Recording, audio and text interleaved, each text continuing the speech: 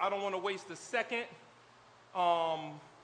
If we could, first I want to thank Pastor E, Pastor Dr. Eric Mason for, amen, and Yvette, who have loved me, Angel, and my boys so well through these years to even be here at this point. I lived on Saul Street, right down the street, and every now and again I would sneak up and steal some of Sis's fish or chicken or something she had laying around, and got an awesome time to hang out. So I just praise God for the way they've loved our family well, and also to be here looking like a stranger going in and out, and just to be loved up by all you cats who's been loving on me, the family, and all well. We are at home in Epiphany. Amen? Amen. Amen. Let's jump right into this text. Romans chapter 1. We're going to pick up at verse 16 and 17. It's a lot in here, so I can't preach all that, but I'm going to preach what God has given me to do so. Amen. So why don't we flip there? I'm going to pray, and we're going to jump right into it. Amen. Father, you are so worthy of our praise. Holy is the Lord God Almighty. The earth is full of his beauty and his goodness. So God, we pray now that you would move me way behind the cross, that your word would pierce and penetrate the hearts of all those listening. God, we pray that you would ever have your way, that those maybe who don't know you today would be gripped by grace, and that they would know you. And those who know you, God, would be encouraged all the more in this crazy world to stand up in the beauty of your holiness, knowing that you alone are worthy to be praised. So have your way. Bless even this time with clarity of speech and of thought. In Christ's name, amen. Amen. Romans chapter 1, verse 16 and 17. For I'm not ashamed of the gospel, for it is the power of God for salvation to everyone who believes, to the Jew first and also to the Greek. For in it the righteousness of God is revealed from faith to faith, as it is written, the righteous shall live by faith. Title of my sermon is, How Shall We Live? Paul had not particularly planted this church in Rome as we understand this letter. He hadn't particularly gone and planted there. He hadn't been there yet in this writing. It is believed that this church in Rome sprang up from other places he had planted multiple churches. And also some would say that it was from the account in Acts chapter 2 where Peter preached that headbanger and folk got saved. And it says they were from people from everywhere under heaven, devout Jews from everywhere. And Rome was listed in that passage there in Acts. Somehow God, by his providence, planted a church there, had a church planted there in Rome. And Paul heard of this church, the gathering of the saints at Rome, and he had a great desire to be there, to get there and hang out with them, to chop it up with them, man. And so now he begins to, that's the history and the backdrop of it. But now here's the content of what I believe Paul is trying to bring out. Paul wants to deliver a message. He wants to reinforce the message of salvation, deliverance from sin's eternal punishment and union with Christ. He wants to deliver that, I believe, in the reality that it's needed for all people, no matter who your grandmama and them is, no matter anything. So to Jew and Gentile, the core of the message, regardless to a person's identity, sin, or heritage. In this passage, and I believe through this book, the great doctrine of justification is presented and made crystal clear here. It is said that this is the Magna Carta of justification, the manifesto. Clearly, it is an airtight case for the lostness of humanity and the necessity of God's sovereign intervention. Paul zooms in on the sinfulness of all people, Jew and Gentile, explaining how forgiveness is available through faith in Christ. And in order to experience this life in union with God, it is through their faith in Christ Jesus, apart from works, apart from deeds, period. My first idea as we try to unravel this, we must live with a redeemed resolve. We must live with a redeemed resolve. Paul is well settled in the fact that Jesus was the Christ. That's what I'm saying. Do we live believing that Jesus is the Christ? Or are we at resolve there? Is that how we do life? Believing and knowing that Jesus is the Christ. When you read Paul's writings, he's standing on the rock of Jesus and springing off of that belief system. That's, I believe, the core of his confidence. And look at verse, as we unpack this 16, the A section, for I am not ashamed of the gospel. What about this phraseology? Not ashamed, not reluctant, not embarrassed, as denoting fear or embarrassment, that one's expectation may prove false, be ashamed, embarrassed, to hesitate, denoting reluctance through fear of humiliation, to be ashamed, to be afraid, to lack courage to stand up for. First, the gospel was identified with a poor Jewish carpenter who was crucified, brutally murdered, and declared a heretic, a witch doctor, if you will.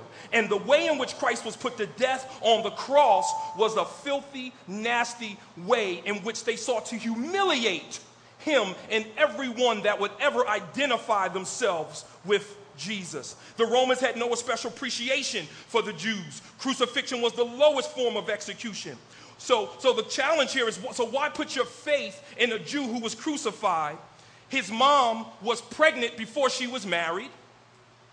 His father was, Joseph was his stepfather, and for the culture's time, maybe dumb to stay with Mary, because that wasn't his baby. In the culture, when that happened, when she came up pregnant, apart during the espousal time, Joseph sought to divorce her privately, so now she's exposed, seemingly as a harlot. And so the culture's idea now is that, Paul, you're nuts. In the eyes of many, this was an embarrassment to the Jewish faith, that one such as Jesus would claim to be their king and their God. So this dude, mom is out there doing her thing, and this guy, he declares his Nazarene, he's from Nazareth. Ain't nothing good coming from Nazareth. How can this dude declare ever to be the Jews' king and God? Maybe at one point, as a killer and condemner of and persecutor of Christ's followers, Paul was ashamed. Maybe Paul was ashamed. Maybe at the brutal, violent murder of Stephen, after coming to Christ, maybe he had been ashamed to be a co-conspirator in that death, and many others. Ashamed. This is use your sanctified imagination. I'm putting here the heckler that I would say, speaking in to this issue as Paul declares why he's not ashamed. The unbelieving heckler, Paul, you ought to be ashamed of yourself for believing in that weakling Jesus who was put to death. He was powerless over people to even stop his own execution. His followers denied him, we heard. You say that he has authority, he has power to give freedom and everlasting life. He's dead. He doesn't even have eternal life himself. You should be ashamed of yourself, Paul, to teach such things. Shame, the attitude of bondage and enslavement. Paul says, I'm not ashamed. Shame, the attitude of bondage and enslavement, while joy is the attitude of freedom. See, shame isolates and brings avoidance. Let me unpack this. Happiness, temporal and external. The reality of happiness is it's circumstantial. So you get happy and you smile, and soon as something goes wrong, you frown. So that quick as happiness is here, it's gone. But joy, on the other hand, is eternal and internal. The Spirit indwells us in our hearts, and we are transformed as we have union with Christ that continues for all eternity. Joy comes from outside of ourselves, not based on ourselves, but based on God. Here's my point. You can have joy and not be happy. You can have joy in tears. You can have joy in pain. You can have joy in suffering. Is there joy in your suffering? Is there joy in your suffering? I struggle to have joy when I'm suffering. Not happiness, I'm talking about joy. Jesus had joy in suffering. Often in our suffering, we just complain. We nag, we get angry. God is doing us dirty. We just wish he'd hurry up and fix it. And then after we pray and ask him to fix it, we want him to excuse himself because he's fixed all our problems. Hebrews 12 unpacks that a little bit. Hebrews 12, jump there with me. Verse 1.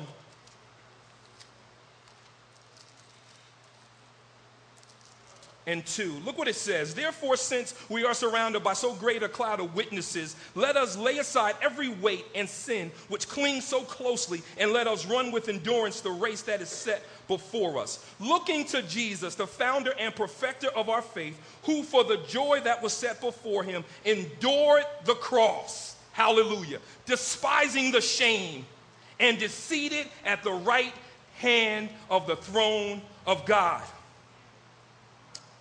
Despising the shame. He thought little of the shame. He was willing to put up with the shame. He was not worried about his rep. Jesus looked right through the suffering he would undertake on the cross, and he endured it, seeing those whom he loves redeemed through that suffering. And further, he would be seated at the right hand of God. So God saw and looked out at broken people. That's us. And he looked right through that pain. He looked right, he endured it. He thought little of the excruciating agony that he suffered on the cross. Thought little of the weight of all the sins of all mankind. For all eternity, he thought little of that because he looked out and saw folk that he was redeeming by his blood. There was joy set before him in his suffering. Might we have joy? And our suffering can't be compared with a nasty hill called Golgotha. We suffer because our boss don't want to give us extra days off. Sometimes our suffering is so trivial. And sometimes we have some shown up suffering. Please don't have me reduce it like that. I know we really suffer through things. But know that Jesus suffered through it with full joy, with you in mind. With you in mind. He sat down, the Bible says, he sat down at the right hand of God. And that sat down is in the perfect tense. It's pointing to the permanent result of him sitting down at the right hand of God. So we need to rest in the security that Christ's finished work provides. No shame but joy. No slaves to sin, but free to worship God with our whole being. So how do we live outside of the shame? Free to worship God and trust him and exalt his name without the bondage of fear, without the bondage of issues, without the seemingly lack of happiness, but that we worship inside of the joy that is internal and eternal. Now, are you ashamed? Are you ashamed of Jesus? What are you ashamed of? Is it your past sins you have committed? And are you yet clinging to and enslaved to?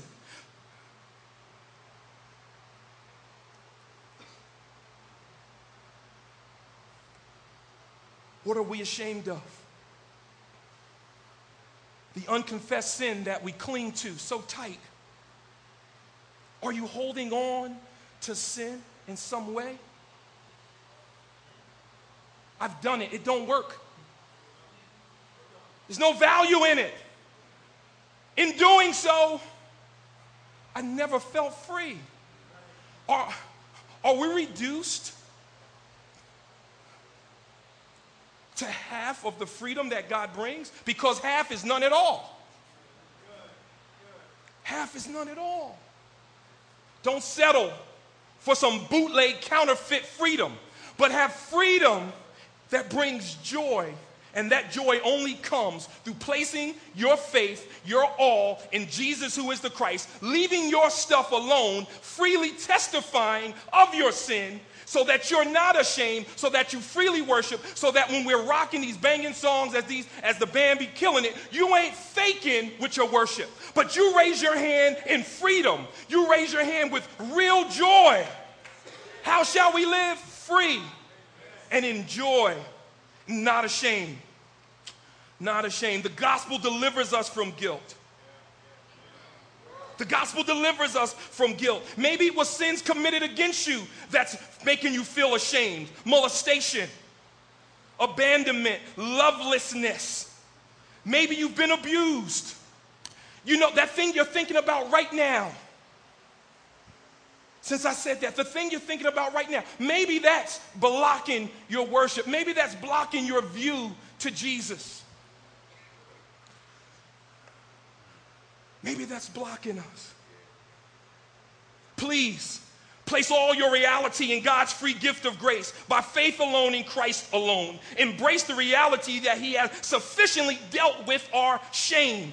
It is the blood of Jesus that our shame has adequately been removed. Paul was the opposite. He says, I'm not ashamed. He says, that word in the antithesis is, I'm confident. I'm heavily persuaded. Romans 8, look what he says. I love that. Romans 8, he's getting into it. I think Paul preaches like a Baptist preacher because he starts winding up towards the end of the book.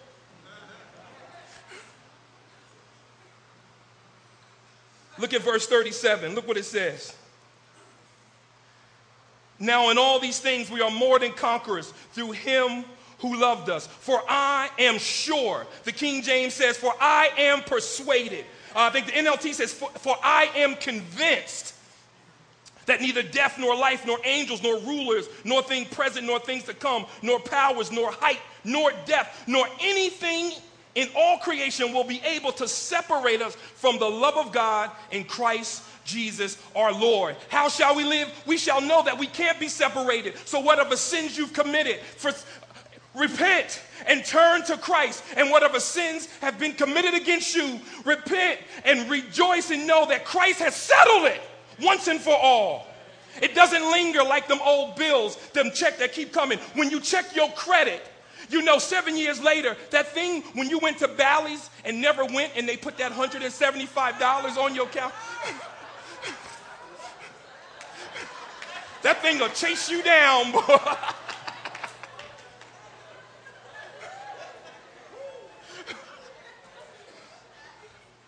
That cutoff notice when you got that phone for that dude who you broke up with in an hour.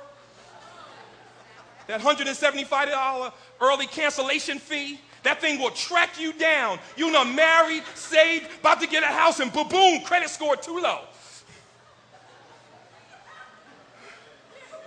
Jesus brings freedom. Clean credit. Clean. And he doesn't erase it, but he satisfies it. He pays full penalty for the sins we've amassed. He doesn't rip it up and say, we ain't paying that. He says, I'll pay it. He pays full price for damaged goods. Full price for damaged goods. The scratch and dent store of life, Jesus has paid full price for raggedy appliances that don't work good, always complaining. He's paid full price for my raggedy self. Thank you, Jesus. Thank you. The gospel. I got to keep going. I am not ashamed of the gospel. The gospel, the good news of Jesus, the reality of Christ's substitutionary atonement. Christ once and for all paid my sin debt. He lived a perfect life I could not live, died a perfect death in my place that I deserved based on my sin. He rose from the grave with power, something I had no power to do. How shall we live? I shall live a life where the joy of the Lord breaks through my struggles in my marriage. It breaks through my depression. It breaks through our anger, through our guilt. Submitted to applying the reality of the cross. The cross is the death of our shame. And by grace, living beyond myself, my sin, and my stuff to declare Jesus Christ is Lord in every area of life. My second idea, we must embrace the provision of the righteous Redeemer. So we have to live with a redeemed resolve. That means we have to live from the springboard of Christ's finished work in our life. not from the negative, going back in the past and clinging to old sin. And now we must embrace the provision of the righteous Redeemer. I want to say this: God is the divine initiator of salvation. God is the divine initiator.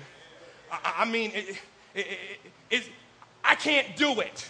And if you live in for more than an hour and a half, you'll realize your inability to do almost any doggone thing.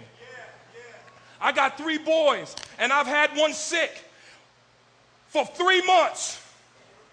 And I prayed on my face at his bed almost every night for weeks.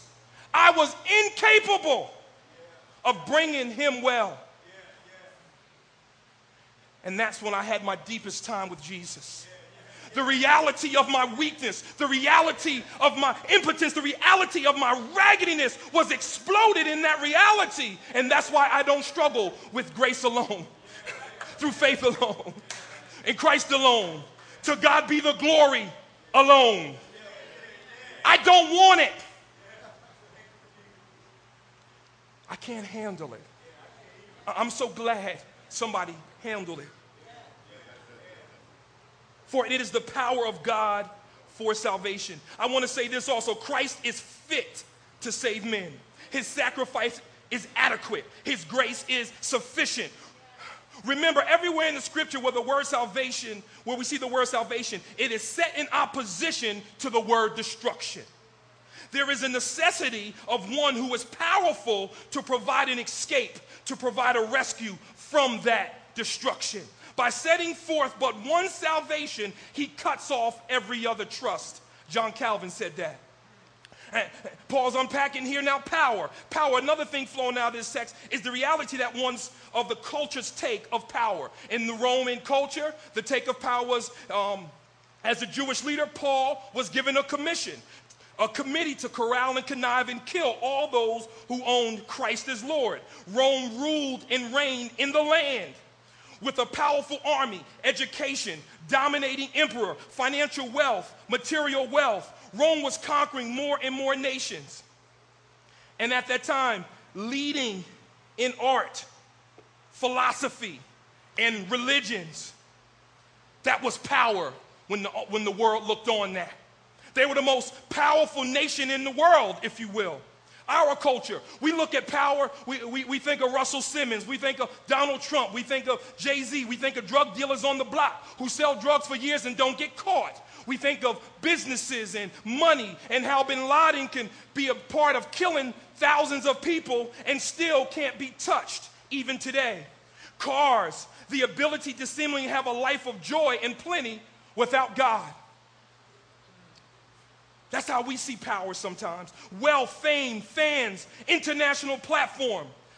I heard Magic the other day say that Kobe Bryant is the best player in the world. What a platform. That's a bad booger, boy. He's the best player in the world. Everybody on earth can't beat Kobe in 21. That's their view of power. That's the culture's view of power. Paul is unraveling this like a literary master. The thesis statement of the whole letter to the Romans, that the gospel is the power of the eternal God, and this unique power is nothing to be embarrassed about. Tell me why you would say, Paul, that it has power. Tell me why I shouldn't be ashamed of this so-called power, Paul. Well, he backs up. Go to Romans chapter 1, verse 2. Which he promised beforehand, so it's got history. Through the prophets and the Holy Scriptures, it's got consistency and continuity. Verse 4, and was declared by the Son of God in power. Look what it says. So declared by the Son of God in power, to according to the Spirit of holiness, given by the authority of the Holy Spirit, by his resurrection, power over death. And then verse 11, he jumps and he says, for I long to see you. He wants to impart, he wants to drop on this church a spiritual gift to do what? Something spiritual gift to what? Strengthen you, to give you some doggone power. Then he says, I'm a debtor. And he says, I'm eager. Verse 14. Verse 14, he says, I'm under obligation or I'm a debtor to both Greeks and barbarians. Then in verse 15, he says, and so I'm eager. So he's a debtor and he's eager. And then he lands at verse 16 and he says, I am not ashamed because of that. Because of the power of God. He unpacks it. 1 Corinthians chapter 1. 1 Corinthians chapter 1. Jump there with verse 18.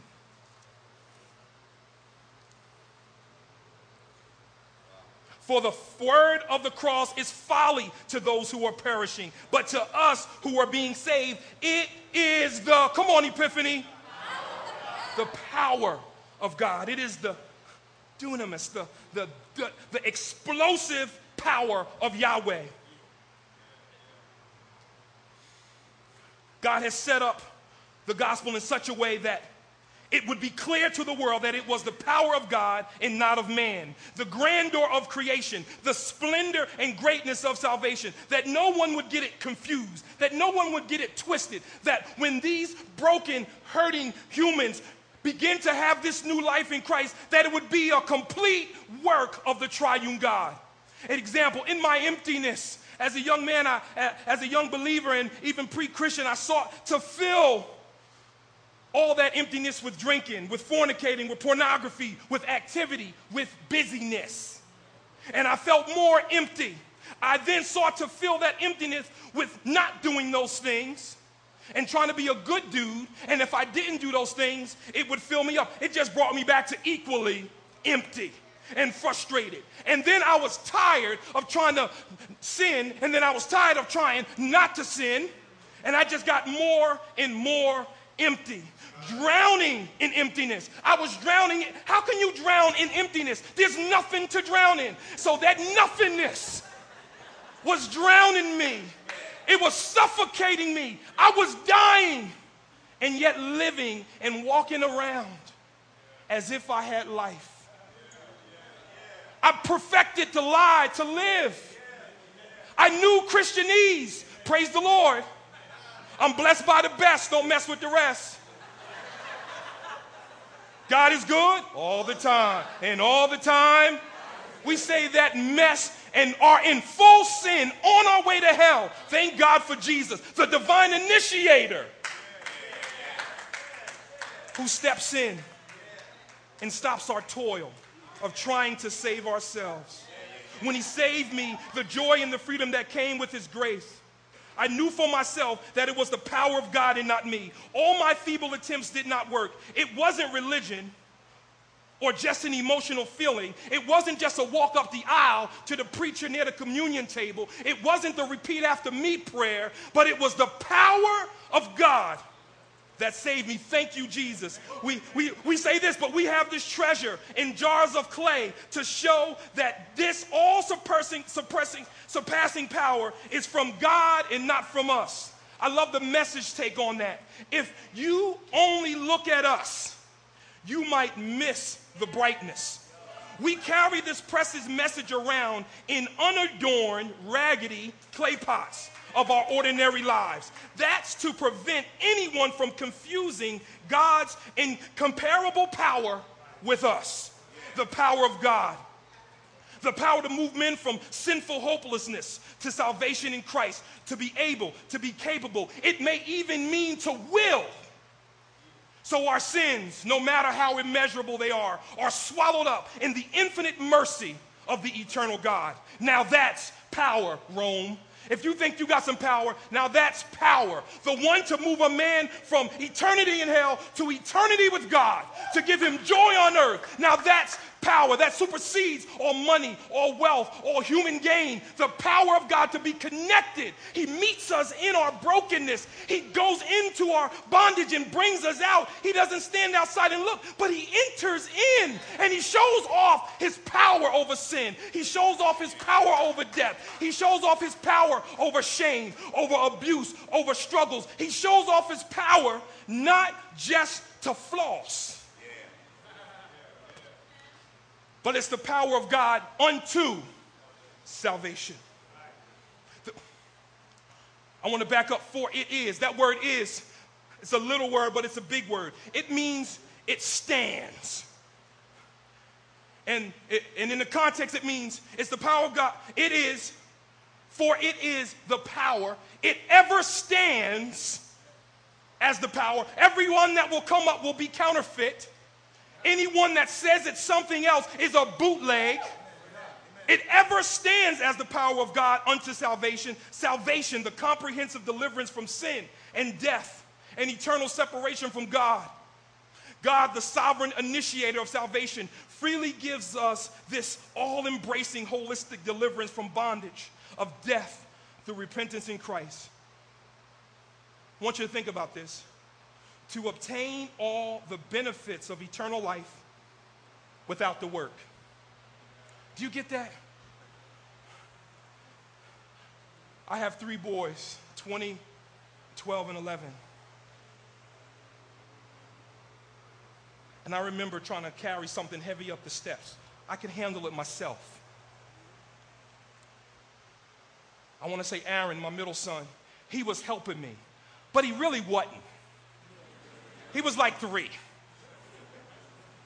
And we got it all the way up the steps. And I gave him, I don't know what I gave him, some candy or $1 for helping me. So we get the reward while God does all the work.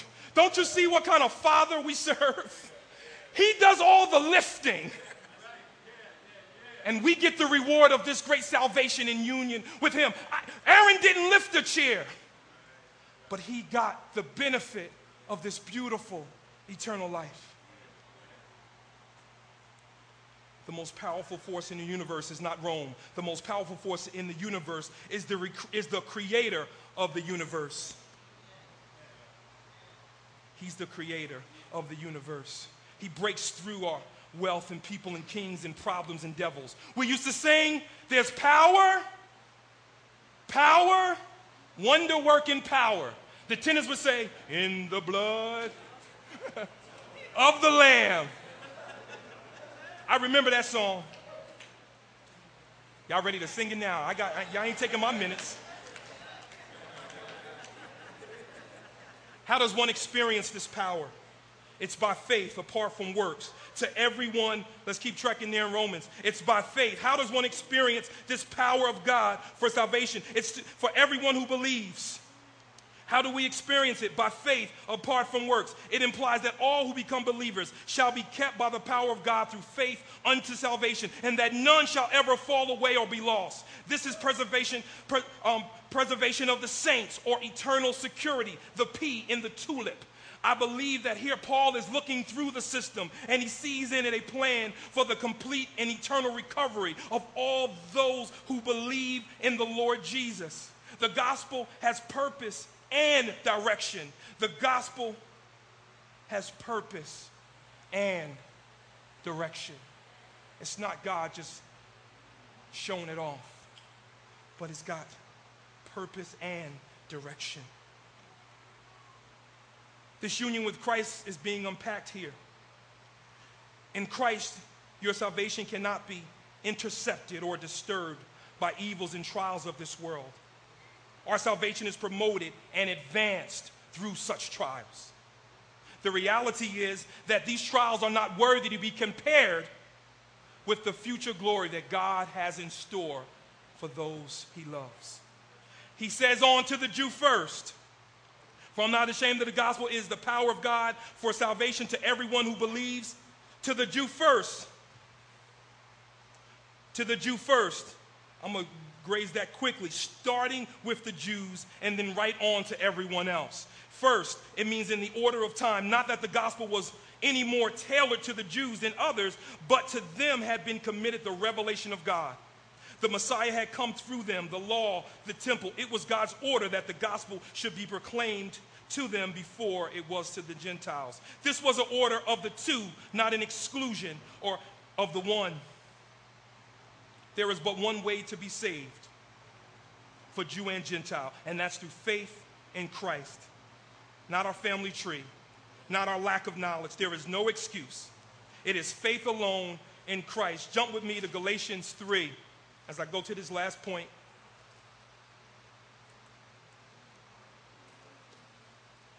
Many know where I'm going. 3:25. But now that faith has come, we are no longer under a guardian. For it is Christ Jesus. You are all sons of God through faith. For as many of you as were baptized into Christ Jesus have put on Christ. There is neither Jew nor Greek. There is neither slave nor free. There is no male and female, for you are all one in Christ Jesus. Amen. My last point as I finish this up. Idea 3, by embracing God's righteousness by faith alone, we experience authentic freedom. Righteousness of God, Paul begins to unpack. For the Jew first and also to the Greek, verse 17, for in it the righteousness of God is revealed. The righteousness in which God approves or gives. Righteous is equivalent to God's plan for justifying men, his plan for declaring them just in the sight of the law. By faith, when we embrace this reality, it changes how we do life. Evangelism. It changes how we serve one another. No longer trying to please God by our good deeds. No longer living to please man. Medicating our pain with religion and not Christ. With the Atlantic City gospel, one that says if I get lucky, my deeds might land me into heaven. Our plan for justification is by our works and knowledge and singing and church attendance and praying a lot and listening to podcasts and amassing books and knowledge, having the fish on the back of your car, having a gospel message on your answer machine.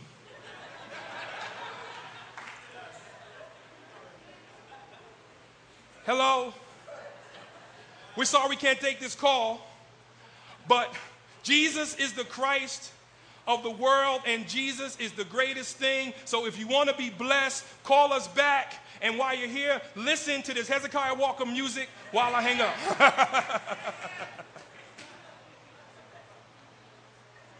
God's plan is by faith alone. No additives, no preservatives, no artificial colors, no vegetable oil. Sola fide, faith alone. And even faith is a gift from the divine initiator of salvation. Jesus has secured our justification, our acquittal. We are exonerated and accepted because of a loving act of a loving, sovereign God. It won't be by your own merit, but by God's perfect payment, which is his son. So leave those deeds alone. They don't work. This frees the believers to worship. This frees believers to confess sin openly, to live out the gospel, serving and not performing. It invites us, the gospel invites us to come and be forgiven. A secure life in Christ overcomes my fear. It overcomes my failure. It overcomes the rejection I think I'm going to be rejected with. Abandon all attempts to please God by your stuff, because in Christ I am accepted. For those that feel rejected, in Christ I'm not a failure. If you failed and fallen down, in Christ he has secured my eternal success on the cross. He is our advocate, the righteous ruler. He's the judge's son. He pardons us and satisfies our sentence. It's done on the cross 2,000 years ago on that one Friday in history that saw night twice. He died and with all power and gave it freely to those that would call on his name. No deeds. No deeds. I'm free that I don't have to perform. I don't have to perform. I don't have to say it right all the doggone time. I don't got to sing it in note. I don't got to please nobody. I've got to serve the living God who alone has paid. He alone has paid. No deductible. He's paid it all. He alone. I don't know about you, but that frees me. That frees me to love my wife well. It frees me not to give unrealistic goals for my children. It frees me not to lie when you ask me if I read a book and I didn't and say yeah. Frees me. Thank you, Jesus, for freeing us.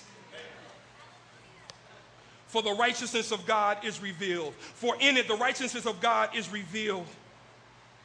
He's given, the word for is a big word. He is giving a logical deduction of his freedom from shame. For in it, for. The word for implies that he is now about to give the reason for what he just said. A reason why he's not ashamed of the gospel of Christ. That reason is stated in this verse. Because in it, the gospel, the righteousness of God is revealed. It's made known. It's broadcasted over the airways of our heart. How? From faith to faith, as it is written. Faith to faith, simply. Beginning and ending with faith. Faith, period. Faith, period. From beginning to end, the abstract here moves to the concrete. How is one made right before a perfect God? For the Jews, he cuts off the law at the pass. So if the Jews thought because of the law and they were given the law, they were going to be justified and hooked up in heaven because of that, that was taken out. And for the Gentiles who says, we don't know nothing about this Jehovah, it cuts that off at the path. It is from faith to faith. Down south, we would say from rooter to tutor. That means the nose of the pig to the butt of the pig. Rooter to tutor, as it is written. It's not new. He's quoting the Old Testament. He's jumping in Habakkuk, and I'm going to jump there and I'm going to finish. Because it's hot and I'm sweating. Habakkuk 1 takes us on a journey. Turn to Habakkuk 1, on the journey of the Lord, allowing a sinful pagan nation to nearly wipe out the sinful covenant people. Habakkuk pleads for deliverance for people and himself. Look at Habakkuk 1. The subtitle, the title over this is Habakkuk's complaint. Look what he says in verse 2. Oh Lord, how shall I cry for help, and you will not hear? Or cry to you violence, and you will not save? Habakkuk's Doug Logan translation. I'm struggling to hang on, God. I've been calling you, and you haven't been picking up. Verse 5, look at God's answer. Look among the nations and see, wonder and be astounded, for I am doing a work in your days that you would not believe if you were told. Doug Logan translation, I'm doing a work. I'm the sovereign God. I'm doing this. And if I were to even answer the phone and tell you what I was doing, you couldn't even get it. Habakkuk 2:3, he jumps over and look what he says. For still the vision awaits its appointed time. It hastens to the end. It will not lie. If it seems slow, wait for it. Have some faith. It will surely come. It will not delay. Wait. Continue to be in a certain state until an expected event. That's the Hebrew word, implying a desire to see the event occur. Wait. It's in the imperative. It's a direct command. In other words, wait. Sit there and wait, because God has not forgotten. He's not slow. He's not slack. He's not Johnny-come-lately. The gospel is unstoppable. The gospel has no brakes. It has no pause button. But the gospel breaks through and comes. It will not be late. The gospel is not scepter, but the gospel is the power of God unto men, for men unto salvation. It doesn't come late. You don't have to wonder if it's coming. He said it is. The challenge for us is to have faith and believe by waiting and trusting him. When we embrace the trials God allows us to experience, it shapes and grows us. God is not out to destroy you. He's out to build us up. We struggle with waiting. We get mad in traffic. We get mad at the grocery store. We get mad when we're on hold for more than 3 seconds. We get mad when God doesn't jump when we snap. But it takes faith to wait, because it exposes our inability and our powerless to move things faster. Impatience is the normal human response to God's promise to answer his people. I'll say that again. Impatience is the normal human response to God's promise to answer his people. God warned Habakkuk to wait on the promise. God's answer would surely come. It might seem slow, but it won't be late. God had already decided a solution that would reveal in it his timetable, not ours. Habakkuk, Paul, and Christians today are all living between the promise and the fulfillment. In order to live patiently, waiting on the promise, it would be by faith. When we trust in God, he never disappoints our hope because he's determined to protect us forever. Our joy, our safety does not depend on the circumstances of this world while we're waiting. So while you're waiting, when things go nuts, your joy is not determined by them. It's not determined by the issues. You have to wait. It might seem slow. It might seem like God has forgotten about you. It might seem like it's over and like you're ready to quit and give up. I admonish you, like Paul did, wait, like Habakkuk did, wait. It will seem slow. And I want to say that word seem means it's not slow. It will seem slow. But he never disappoints. The circumstances of this world don't temper the Christian, but Christ does.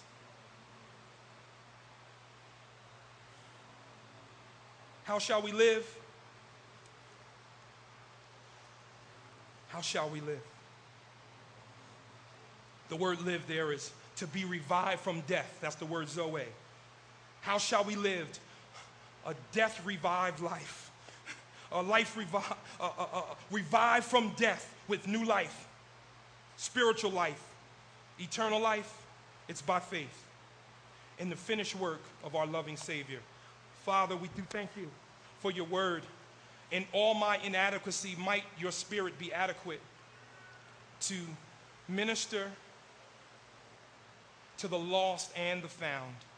Now, God, we pray, even as we continue in our gathering, that my babble you would use as an instrument to make clear your call to all men, and that is to repentance in the name of Jesus, by faith alone, in Christ alone, by grace alone. In Christ's name, amen.